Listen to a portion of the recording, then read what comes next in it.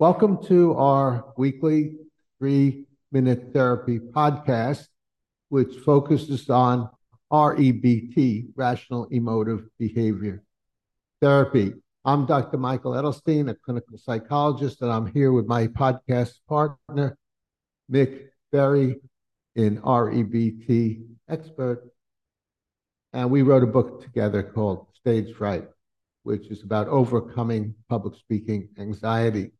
REBT was devised by Albert Ellis in the mid-1950s, and he created a revolution in the psychotherapy movement from Freudian psychoanalysis, where you assume your problems come from your childhood, to REBT, Rational Emotive Behavior Therapy, Cognitive Behavior Therapy, which assumes your emotions come from your thinking, and particularly your emotional problems comes from your disturbed thinking in terms of must, should, supposed to's, have to's. I must do well and get approval or else I'm no good. You must treat me well or else you're no good. And my life must be fair, easy, and hassle-free or else it's no good. So we show you how to identify your musts, question, challenge, contradict, and uproot your musts. So you think in terms of preferences. Musts are an escalation of reasonable preferences, but not in terms of musts. And if you want to learn more about REBT, Albert Ellis has written over 80 books on REBT. And as I mentioned, I wrote 3-minute therapy and a few other books on REBT. And Michael and I wrote Stage Fright, Overcoming America's Number One Fear, How to Overcome America's Number One Fear, which uses REBT. Right. Okay, so today we're going to be discussing jealousy. And so jealousy, or feeling jealous, is an undesirable emotion. It just tends to eat you up inside and make you feel worse, and it doesn't help at all. And jealousy often starts with a preference. I prefer to have my wife's approval, and she prefers another. That's awful. That's terrible. That shows I'm no good. And that creates a feeling of jealousy. So it starts with a preference. I prefer to have my wife's 100% approval, and it's disadvantageous if I don't. However, it's not the end of the universe, and there's no reason why I must have it, especially 101% of the time. And also, another formulation of the irrational belief that causes jealousy is I must be number one in my wife's eyes, past, present, and future. And the reason I put in past when I had a client who was about 30 years old, married, and he still felt jealous about boyfriends his wife had in high school.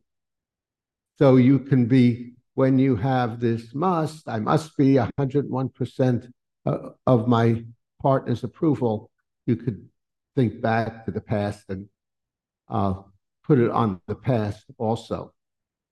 So the way to, and do you want to discuss, Mick, how to get over jealousy? Well, I'm not really sure about the how we're defining jealousy, because earlier today I mentioned what I thought jealousy was of, like, let's say you are giving your attention to somebody else and I want to have your attention. And so I'm feeling jealous of the person you're giving your attention to. Is that jealousy? Yes, that's jealousy. And I Okay. think you're referring to, Mick, the difference between jealousy and envy. And envy is when you have a must about another person's possessions rather than about another person's relationships.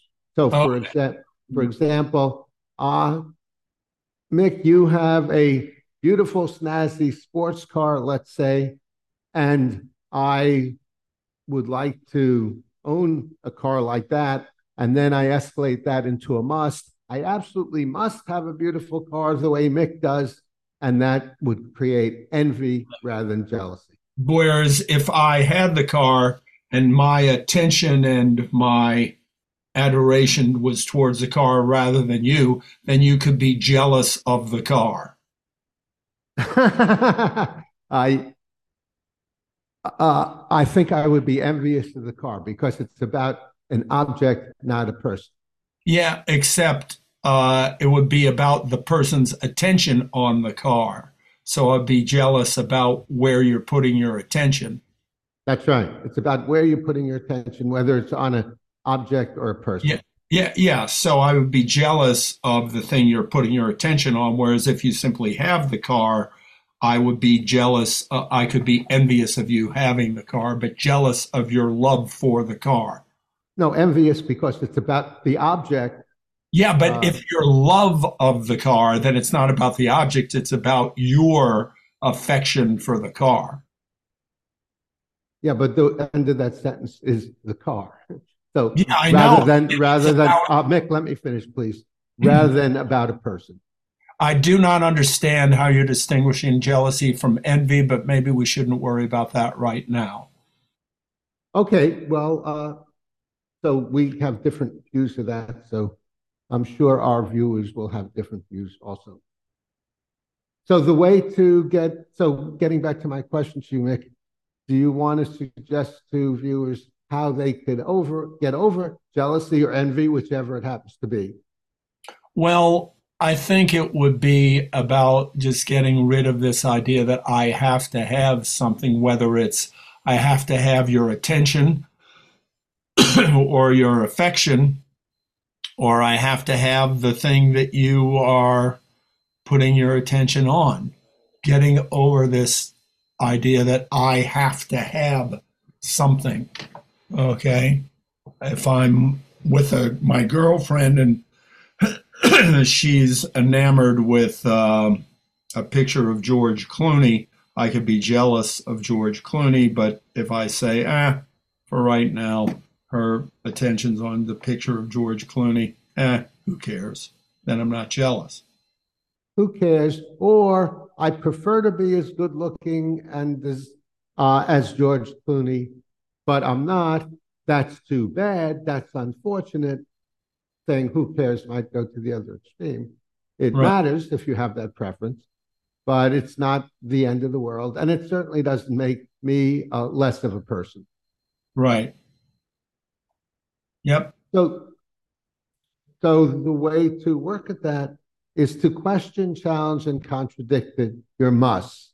So let's say your must is, I must be number one in my partner's eyes at all times. So then you would ask yourself, what's the evidence that because I prefer to be always enamored by my partner, I must be? And the answer to that is there is no evidence. It would be preferable. It would be lovely if your wife adored you 101% of the time, but there's no reason why I have to have that approval, that kind of approval of hers. It is unpleasant if she thinks that way, but not the end of my world. I don't like this eventuality, but I can stand what I don't like.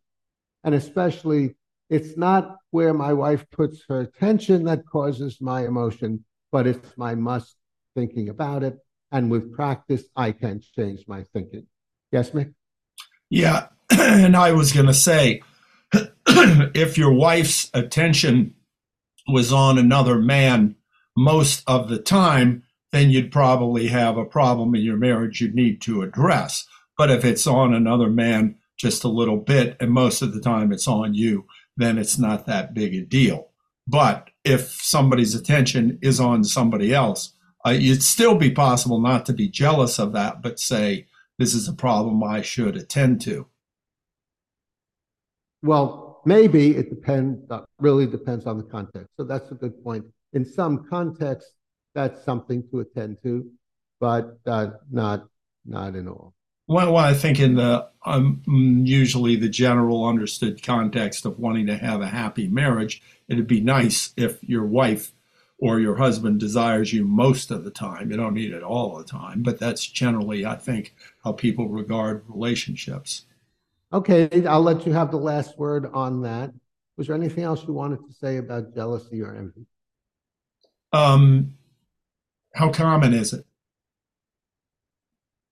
I don't think jealousy is very common at all. In fact, I can't remember in my recent work with clients that someone brought up jealousy. Much more common is anxiety, depression, anger, procrastination, and addictions than jealousy.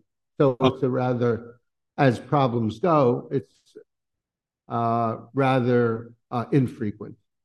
Oh, okay. And then our reason for doing it today is just to be thorough and addressing even things that are infrequent. Yeah, I'm glad you brought that up because we're always looking for subjects for our podcast. So if you have a thought, what you'd like us to discuss, let us know.